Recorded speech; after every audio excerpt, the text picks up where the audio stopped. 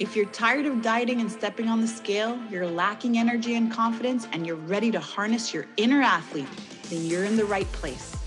I'm Sherry Shaban, and in each episode, I'll help you to rebuild your fitness identity and empower your deepest transformation so that health and fitness are not just what you do, but who you are.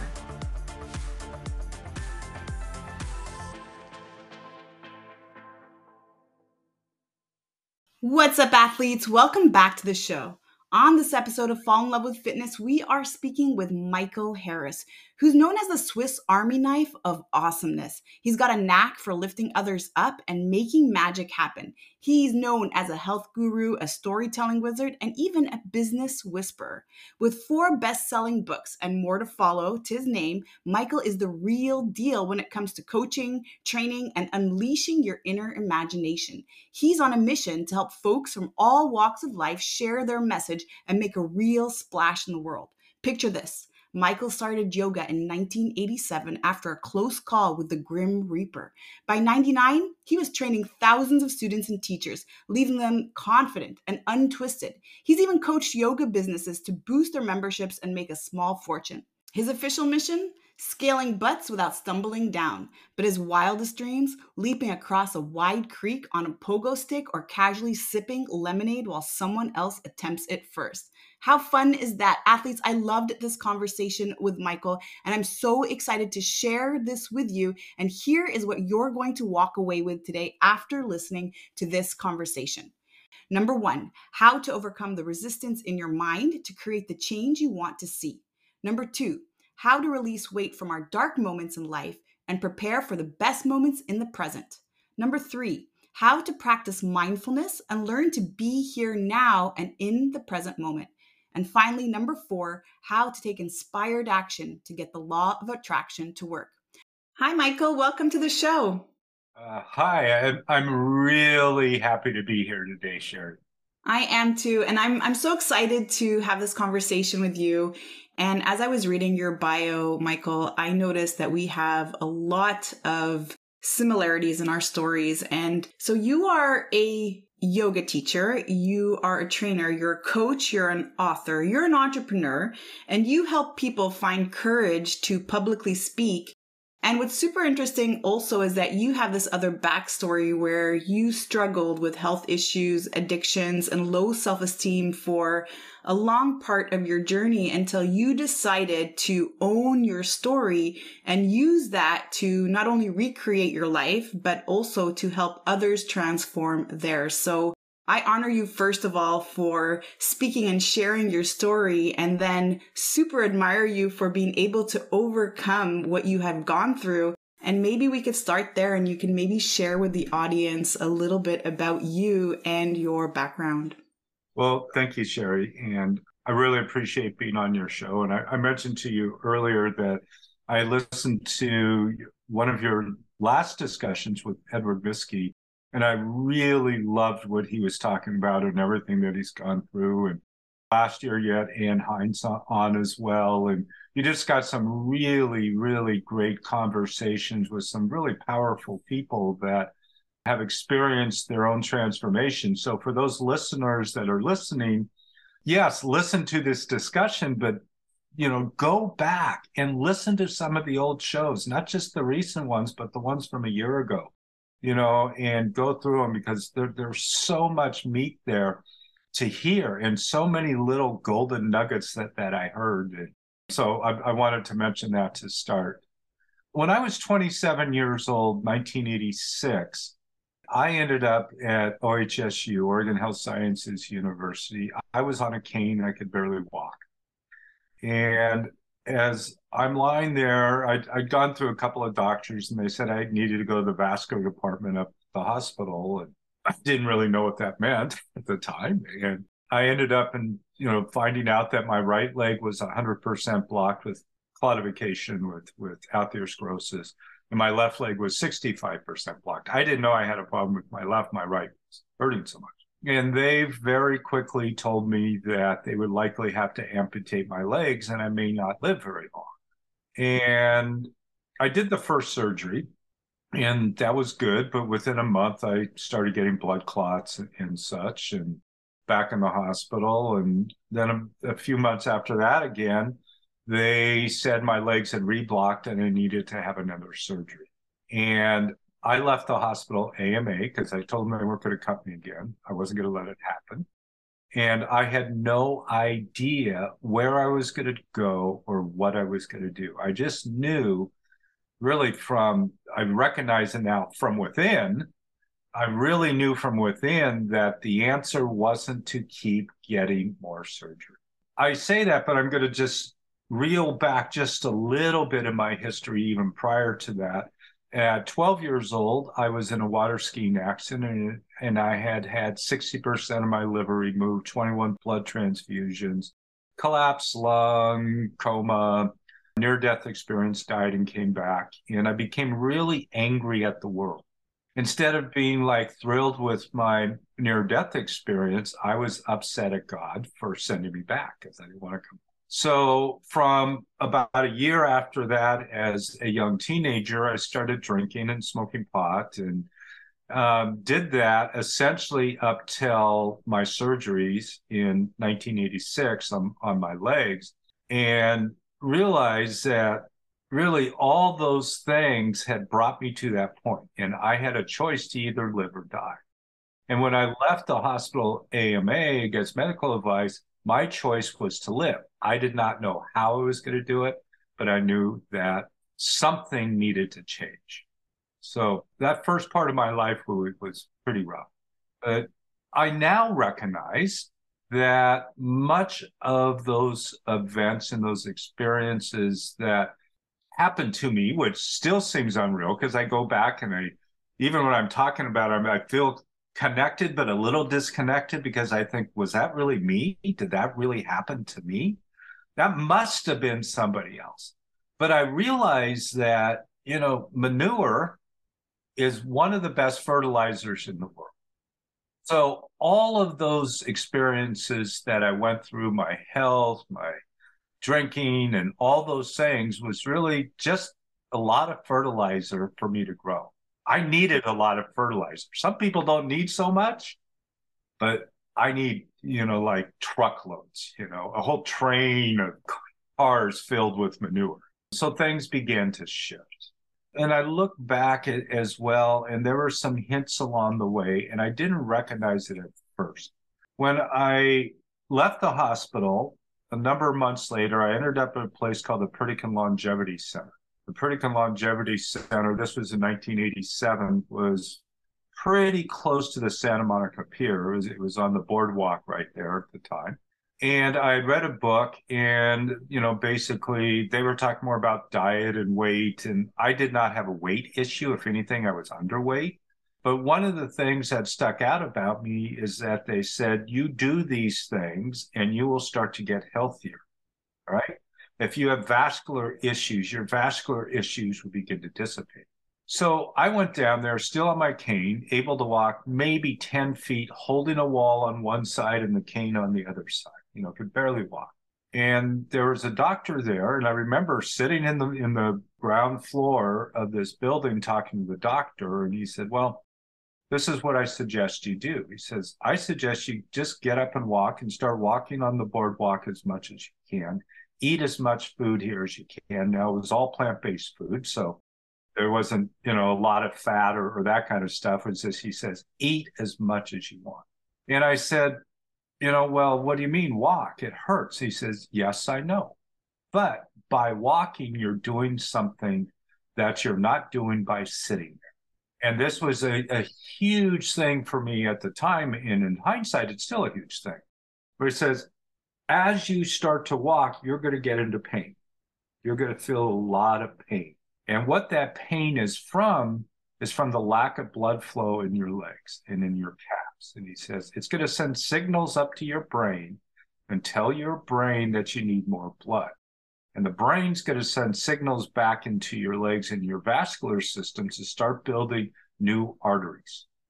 So as I did this process and went out there walking on the boardwalk, I might have walked 10 feet, stop, might have walked 11 feet, stop, might have gone 12 feet. But within 2 weeks, I went from walking 10 feet to 2 miles. Wow. Just by walking, just by this doctor saying, don't worry about it, just get up and walk. So good. Yeah. So as I did that, my life began to change. I let go of alcohol. I'm 64 now, and I'm almost 35 years without a drink or anything else or a cigarette, any of that stuff. So almost 35 years sober. So I'm really close. So a lot has changed. Wow. So powerful and so much to unpack there.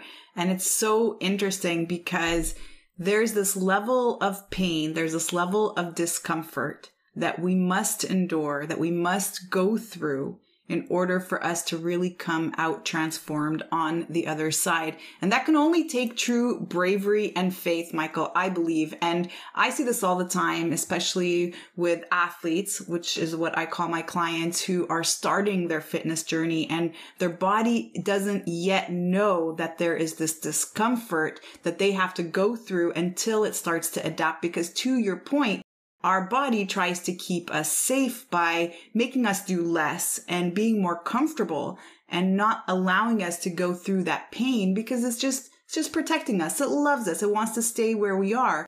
And so by going through that little incremental change, really focusing and committing on becoming 1% better every single time, you go from those 10 feet to 2 miles. And it's so beautiful and so inspiring. And as you're talking, there's just a lot of resonance with your story and my story, because when I first was hit by a car, I was also 16 years old. And when I was told that I couldn't play sports, I was so angry. And my form of rebellion sounded a lot like yours. And it's interesting how we turn to things that soothe us, that almost alter our present moment, our present circumstances in order for us to feel better. And I remember that moment where I decided enough was enough. And this is not my standard. I absolutely do not tolerate one more moment of this life anymore. That really propelled me to start to take action. And so for anyone who comes onto the show who's had this amazing transformational story, I'm always so curious about that moment that really just clicked for you, that line in the sand moment, because I think if we learn how to harness this moment, if we understand that we can bring ourselves to this point of no more tolerating our current circumstance, we can then flip the script and really start to rewrite our story and realize that we are the creators of our own life. So maybe you can expand a little bit on that moment, that day where you decided, I am not taking the doctor's advice and I am taking my health into my own hands and I'm finding my own way and I'm ditching the addictions and all of the negative talk and self-talk that I have been doing for so long. So maybe share that a little bit. Well, I have more than one of them. But that moment lying in the hospital in 1987 where they wanted to do more surgery, and it was a professor, an assistant professor of vascular surgery, the top guys in the world that, write the textbooks on vascular disease and surgery. And technically, they're really good at what they do. And there was a few other doctors, a few other surgeons there. But as I was lying there, again, at the time, I didn't really know much of anything. I mean, I kind of had been exposed to a few things, but I don't remember it really being on my mind. I just knew there was something that said, no, don't do it.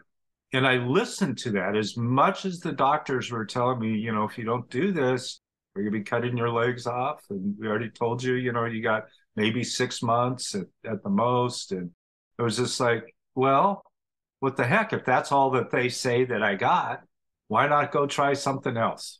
But I didn't know what it was. I didn't know about the predicate. I didn't know about walking. I didn't know about yoga. I didn't know about the effect of food on my body. I had no idea. I just knew at that moment I couldn't do what I was doing. And again, I mean, I could give you a whole list of different moments that I've had. Even the day that I ended up letting go of the drink and the addictions, it's like I literally had a swooshing feeling in my body. It was just like, I'm done. And I literally felt the sensation in my body, and I knew it was done. I just knew it, right? There wasn't any doubt in my mind. And, it happened again. And when I have 3 teaching certifications for yoga, but when I went to Bikram is one of my certifications. Many of the listeners may know of him. He's a wild and crazy guy. But when I went to him in 98, I did not go to him to become a teacher. I went to heal myself. I wanted to study from some bona fide yoga master dude at the time, right? And I show up, I still had some pain in my left leg from my atherosclerosis. It hadn't totally gone. My pain was at 1 or 2, maybe sometimes at 3, a little bit higher occasionally. But it was essentially gone, but I wanted it to go away. I just wanted to get rid of it.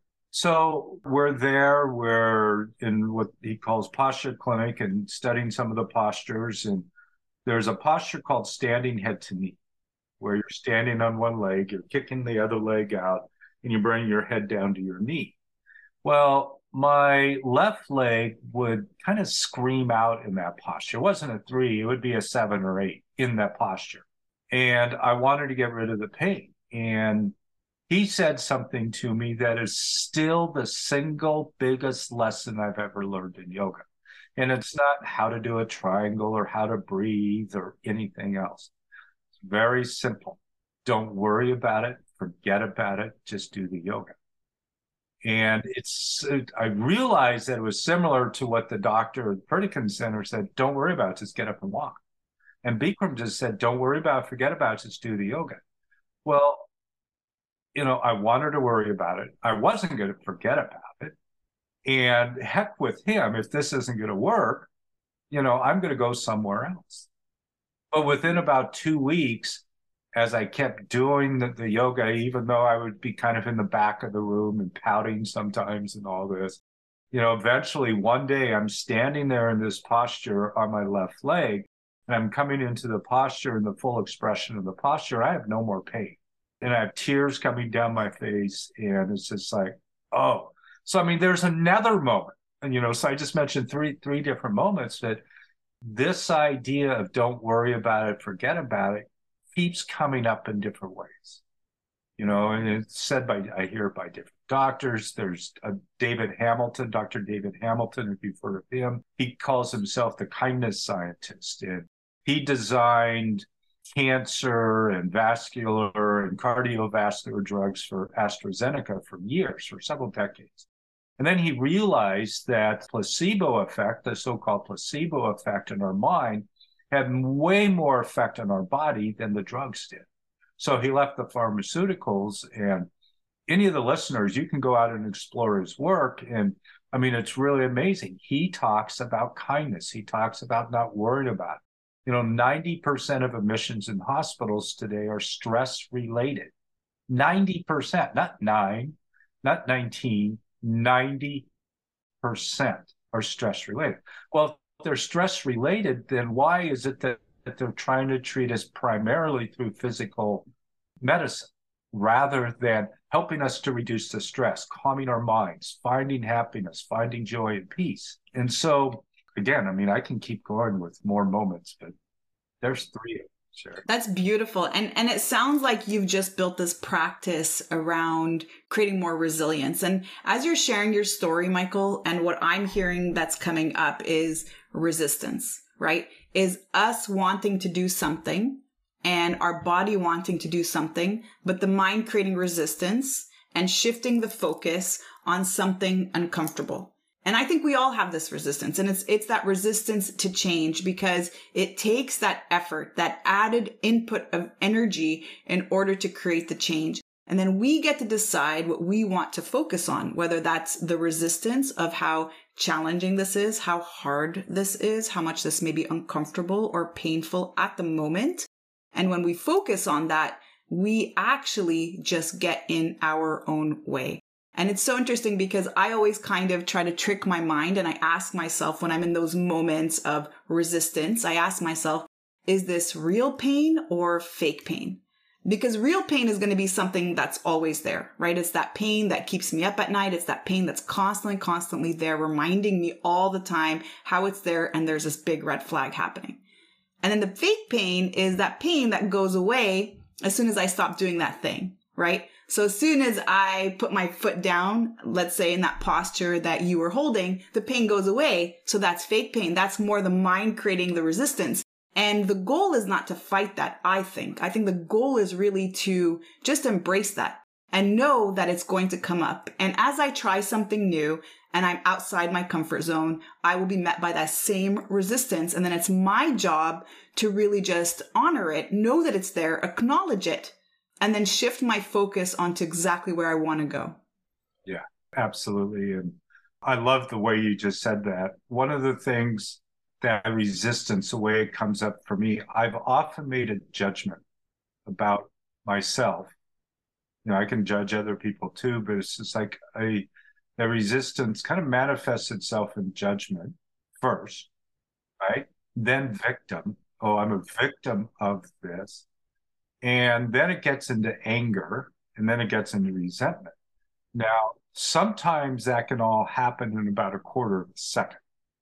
It can be a very fast process. But as I get into that resistance, it's like, oh, poor me, aren't I a victim in all of this? And well, F them and all, Right. It's their fault. Blame on others. Right. And that resistance oftentimes manifests itself as issues in our tissues. We get that pain stuck in there and we start bumping up against it. We get uncomfortable. So we think, oh, I need to not be uncomfortable, right? Where being uncomfortable a little bit helps to release that, whatever it is that we're holding on that's holding us back. Oh, so good. And as we're talking about this, I'm just thinking how this is really not our fault. And we have actually been conditioned through our society to not be in that resistance, to always find the easy way out and everything. And if you think about it, and you're a little bit far along your journey than I am, and I'm sure you've also seen a massive change. I was actually having this conversation with my kids just the other day, and I was saying, I really feel for you guys because you're in a very different age. You're growing up with Snapchat being a normal thing, with TikTok being a normal thing, with instant gratification being a normal thing, while we were playing with cardboard boxes as kids and playing in the park, essentially, right? And so now they're just downloading that there has to be this particular level of ease in which we receive everything. We don't need to work for our food. We don't need to work to cook. We don't need to work for anything. Everything has to come so easy for us. And so when we're growing up in that space where we're not used to having resistance and suddenly we meet resistance for the first time, we don't know what to do with it. And so we try to escape it. We're now trying to find for a way to numb that feeling, or we automatically start to take this on us as a form of failure, as a form of we are not enough, but not really realizing that that's just a normal part of growth, is being able to control the monkey mind, as you refer to it, and understand that there takes this level of effort in order for us to really be able to create our lives. And I keep saying the word create because life doesn't happen to us. It happens for us, and it's through our thoughts and it's through our choices. And so maybe we can actually start talking a little bit about the monkey mind. And maybe first off, start by explaining what is this monkey mind, because I think a lot of us are going to recognize that immediately in ourselves. Let me tell you a little story about that, because I used to, when I say I used to, say 30 years ago, 25, 30 years ago, I'd have in my mind, these, as I called them, the monkeys coming in, and monkeys can be mischievous, right? So these thoughts that were going on in my mind, and I started thinking, well, if I give a monkey or if I give them bananas, they will start to calm down and everything will be better, right? And yes, that is true. That worked. And then they would leave and they would come back and, then they would do their thing and they would want more bananas. Well, 20 some years ago, I was in Agra, India, and Agra is where the Taj Mahal is. And we were in the Taj Palace. I think was the name of the hotel, the Taj Palace.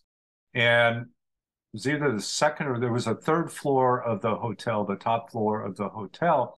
And there were guys walking around outside with these long bamboo sticks. They were essentially sticks to chase the monkeys away. They were 12 feet long or something. Because the monkeys would come and climb up on the balconies. Well, inside my window at the balcony, there was a big basket of fruit, right? Bananas and apples, all the different fruits. And the hotel would say, keep the door closed so the monkeys don't get in, because they'll come in after that. Well, one of the people I was traveling with was in the room next door. He left the door open. He got out of the shower, and there was a bunch of monkeys in the room eating all the fruit, and they chased him back into the bathroom, right? Because they wanted the fruit. Where in my room, when I came out of the bathroom after my shower, the door was closed and the monkeys were on the balcony, but they couldn't get in. So I realized that, oh, if I put a basket of bananas out there for them, they're going to come for them, right? And they're going to be angry because they want them all. But if I close the door and don't let them in, they're going to go somewhere else. So when I take a look at that, I think, well, that's the same with my mind. If I let the monkeys in, they're going to keep coming back and keep wanting another basket of fruit. But if I just say, no, you can't come in, yeah, you can look maybe sometimes through the window, but that's as far as you're going to get. I just want you to go away. So again, it's the mindset. What are we thinking about? Are we going to feed those thoughts that are kicking around, that are hurting us? Are we going to keep feeding them and growing them? Or are we going to stop feeding them and begin to allow ourselves to have the kindness thoughts, the happy thoughts, the joyful thoughts? So it's really our choice and it's our mindset. We are not a victim of our thoughts. Oh, I love that so much. What a story. And that's really powerful. What a beautiful metaphor. And I love, again, just you saying that we are not the victim of our story. And I know we all have a story. And that was really what led me to start this podcast and talk about falling in love with fitness, because we all have a story. And we can continue to be the victim of the story by feeling sorry for ourselves, by feeling powerless, and blaming everyone else or our circumstances or the government or the banking system or COVID or whatever it is. Continue to blame everything on everyone else and feel that transformation is outside of us, that someone else has to do it for me. Right? And I think we see this often. We sign up for a course and we believe it's the teacher that should transform us. Or we go to a yoga class and it should be the teacher that forces me to change my state and I should feel a different way and start to become more mobile and more comfortable with the postures. But what we don't realize is that it's our responsibility to own all the circumstances that happen in our lives, even if they were so traumatic and so awful. And by owning it, it's really just accepting it. And removing that blame, removing that judgment that's outside of ourselves. And then realizing that everything else on top of that is layers and layers and layers of, I'm going to call them big fat lies, but they're really belief systems that we've created that have been blocking us, that have become almost rules in which we live our life by. And we cannot, from that place of disempowerment, make any change. And your previous guest, Anne Hines, which I mentioned earlier, she said something in there that, I made a note of because it kind of jumped out and was so powerful. It says, feel the weight of our burdens that we carry through our life. And it's just like, if we can release those burdens that we're carrying, everything can change. And sometimes quickly. I mean, sometimes almost instantly, we can feel the shift and the change from changing our mind, from making a different decision. All those burdens, so to speak, that happened in my life, my accident, my surgeries, my drinking, and the problems that all those things cause, so to speak, aren't really problems anymore. They're gifts that have been given to me to be able to grow and to be able to see more each day. And even my story, the way that I see my story and the way that I understand my story shifts and change. It's not just like, oh, I had this terrible childhood and drank too much and had this accident and yada, yada, yada. Well, what is that trying to teach me? What is it trying to show me about who I am in my life and my place in the world? So I can shift again, from that victim into a place of, oh, wow, wasn't this amazing? Some of my most powerful moments have been moments where I was in trouble for something, right? It's just like talking about God realization. God realization doesn't come just from these moments of bliss. It comes from the moment of shit, right? Like, oh my God, how could this be happening? I mean, literally, those are the words we say. Oh my God, how could this be happening? And God says, well, it's happening because you need to learn this lesson so you can go to the next level. So again, there's a big rabbit hole we could go down, Sherry. Oh, I love this rabbit hole. And I truly believe everything is preparation for the next thing. If you had a lot of difficult relationships, your heart was broken, you had a lot of experiences that maybe weren't so positive, instead of keeping that as dark moments in your life and experiences and memories that you don't want to call back on, maybe those were meant to happen because they prepared you for the relationship that you're in now. And the same thing with money struggles, or the same thing with injuries or any other life struggles, any life experience that we had that was incredibly painful. It happened to prepare us for this present moment. And now we can decide, we can hold back, we can decide, oh my God, I had the worst experiences, men are the worst, and they're awful, and they're all cheaters, and they're all this. Or you realize I had to have gone through all these things because now I can be in a space where I learned what it is to be vulnerable. I learned what it is that I actually need out of a relationship. I've learned what it is to feel safe in a relationship. And I had to have gone through those experiences to prepare me for the one that I'm currently in. And it's so incredibly powerful because when we realize that all of these things happen for us, we start to actually see how our life is unfolding and how we can come to this present moment where we find the joy.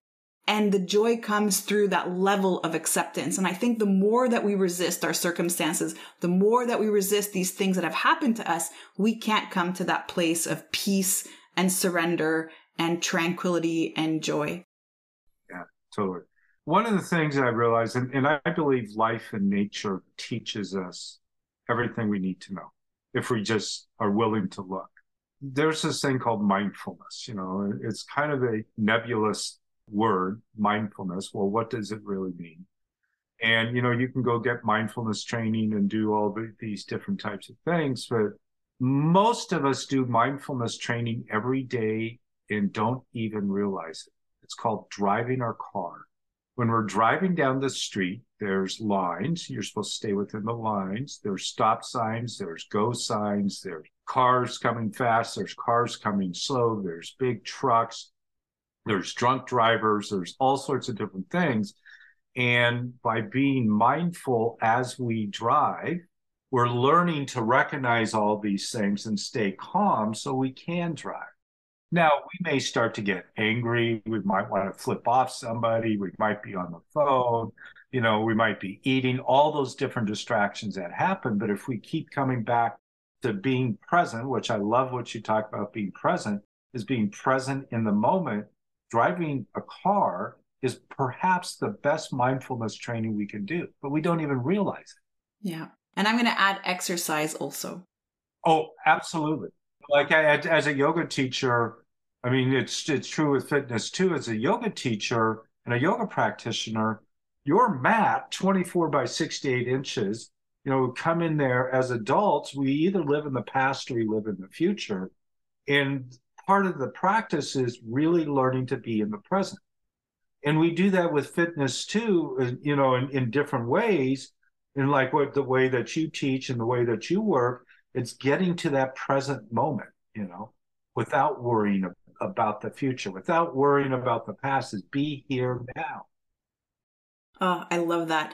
And it's so true what you said, because I find most of us who struggle with our goals, any goal, whether it's health and fitness or around finances or other areas of our lives, we are stuck in the past or in the future, right? And we're stuck in the past because we're always thinking about all the terrible experiences or the limiting beliefs, the bad things that happened, how many times we've tried and it never worked out for us, or things that we found painful from trying certain things and feeling disappointed. And then we're in the future because we're always thinking about that goal. when I release X number of pounds, then I'll be happy. When I make all that money, then I'll be happy. And so we're stuck in this space where we can never really be fully present in what we're doing, realizing that we're actually doing all the things right now. We're actually doing all the right things, but we're always focused on this point in the future that we don't really know when is going to come, that is really tied to our happiness and our joy, and also that ultimate feeling of success, that we don't get to honor that present moment of generosity. And the moment we come to this space, Michael, the moment we realize that we're doing all of the things right now, it starts to feel very light and easy. It starts to feel like all of the things that I'm doing for myself now out of love, and not because there's this transaction that I'm creating between doing this one thing in exchange for that other thing in the distant future, which I don't know exactly when I'll be able to arrive at. Yeah, I love that. And, if I can just briefly mention what is called the law of attraction. That there's all this idea about the secret of the law of attraction and, all these different trainings there as well. Well, I would put out to you and all the listeners and everything is, I realize this, that, I can sit here and in my mind think about a tofu veggie rice bowl, right? In my mind. So I pictured in my mind this thing that I want for dinner. Well, to go get that, I actually have to get in the car, go to the store, pick out the tofu, the veggies, the rice or quinoa, whatever I want on there, go to the checkout, exchange karma, money for that, come back, put it together, make my dinner and sit down. And now I have this bowl, this veggie rice bowl, tofu rice bowl that I had been thinking of, and I had just implemented the law of attraction. And we do that in so many different ways. So if we want to create a happy, peaceful life, what are the pieces that we need to do that? If we want to create a stronger, more fit body, what do we need to do to get there? Well, we need to go to Sherry. We need to go get her new app. We need to do these different things, and so that law of attraction thing, again, there's a lot of mysticism around it, yet we do it every single day. And if we already do it, we already know how to do it, then we can implement anything we want. I love that. You know what I love what you said was you're at the store and you're exchanging money, that transaction, that karma for something else. And what we don't realize, and how many of us, I believe, and even myself when I first came across the law of attraction, was it was all about me, I want, right? These are all the things I want to create in my life. But here is the thing. There is a transaction where you need to give in order to receive. So if I need more love in my life, I'm probably not giving enough love in my life. Maybe the people around me are actually not experiencing my love, and that's why I don't receive that in return. I want more abundance and more money. Well, maybe I'm not being generous and I need to be more abundant in all the things that I do. And so there is this exchange of energy that needs to happen in order for you to receive, because really receivership is through giving. And many of us don't think about this way. We're always actually focused on the lack, what we don't have. And then we use the law of attraction to fulfill whatever is missing in our lives. And so I actually more believe, Michael, in the law of resistance. And I actually believe that we have everything we already need right now. And what we've done instead is create resistance, limiting beliefs, or feeling not enough, or feeling unworthy. And that's actually what's getting in the way of us receiving all of these things. Because the moment we realize that we are actually creating the resistance, we're able to be in that space where we can now give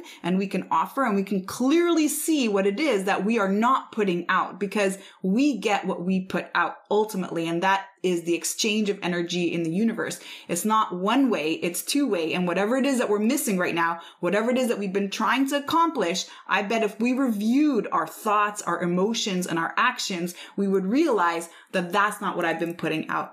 I've been wanting abundance, yet everything I'm talking about is scarcity. I've been acting in scarcity. I've been treating others in scarcity. Even my own self, I've been treating in scarcity, and yet I'm wanting the abundance. And so there is no alignment there. There is no resonance, and you're not attracting anything towards you. What you are attracting is what you're putting out, which is more scarcity and more actions of scarcity.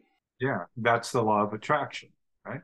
But there's John Assaraf was the first one I believe that said this about the law of attraction, and it's the law of Goya. Have you heard of the law of Goya? Goya. The law of Goya is get off your ass, right?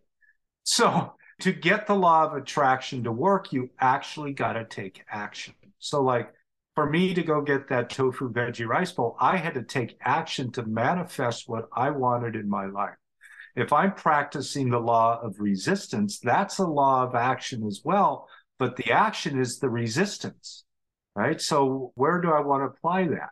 If I want to attract that, then I got to do the action to make it happen. It's not going to fall from the sky. I've never had a tofu veggie rice bowl fall from the sky. I've never had Aunt May drop $10 million on me. It hasn't happened. Right.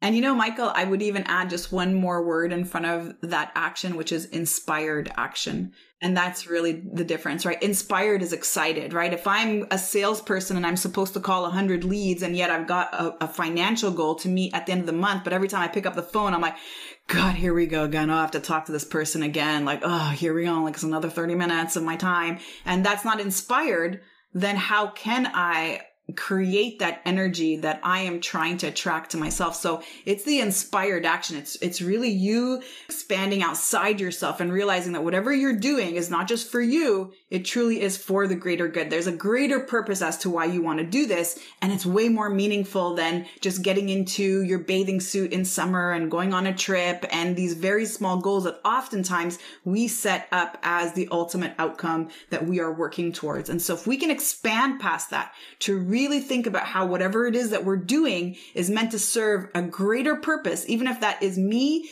just transforming my health and fitness, realizing that it's going to impact my kids, it's going to impact my household, it's going to impact the generations that follow. And that becomes a much more powerful drive and a much more exciting way, an easier way to be able to take that inspired action.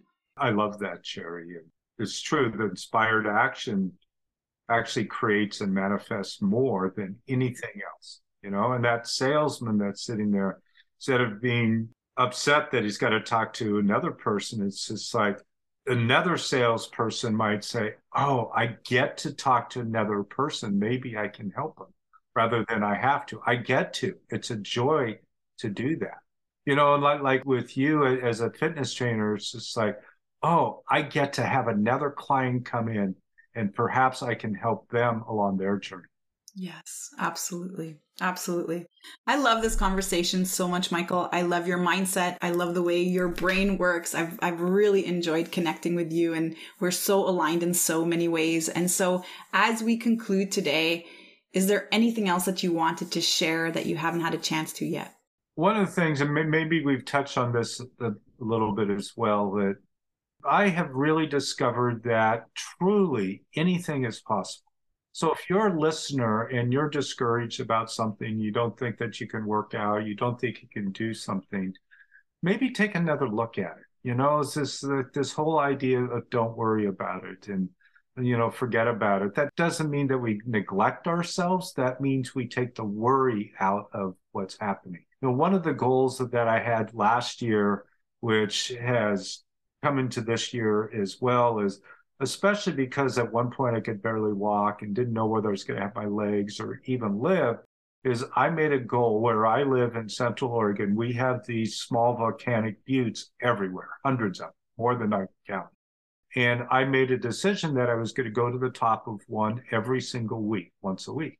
So even this afternoon, after our conversation, I'm going to go do that. I'm going to go up and down a butte real quick, off trail, finding my own way up and down. But it's just like going up to the top, realizing, that there's a whole new view, a whole new perception from the top. I've never been on the top of a butte that looked the same as the top of another butte. So perhaps find something that inspired action that I heard you say. If you're listening to this, is find something that inspires you. It doesn't have to be complicated. Perhaps it's in nature. I believe nature is really vital to our well-being, especially with our phones and Zoom and everything else. But getting out, be inspired, be joyful. And I have this little card that I like to hold up sometimes. It just Keep says, smiling.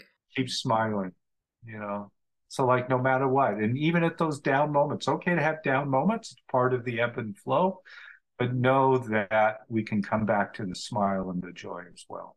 Oh, so beautiful. What a beautiful light you are, Michael. So if somebody wanted to reach out to you and grab your new book, which I think just launched last week, where can they go to do that?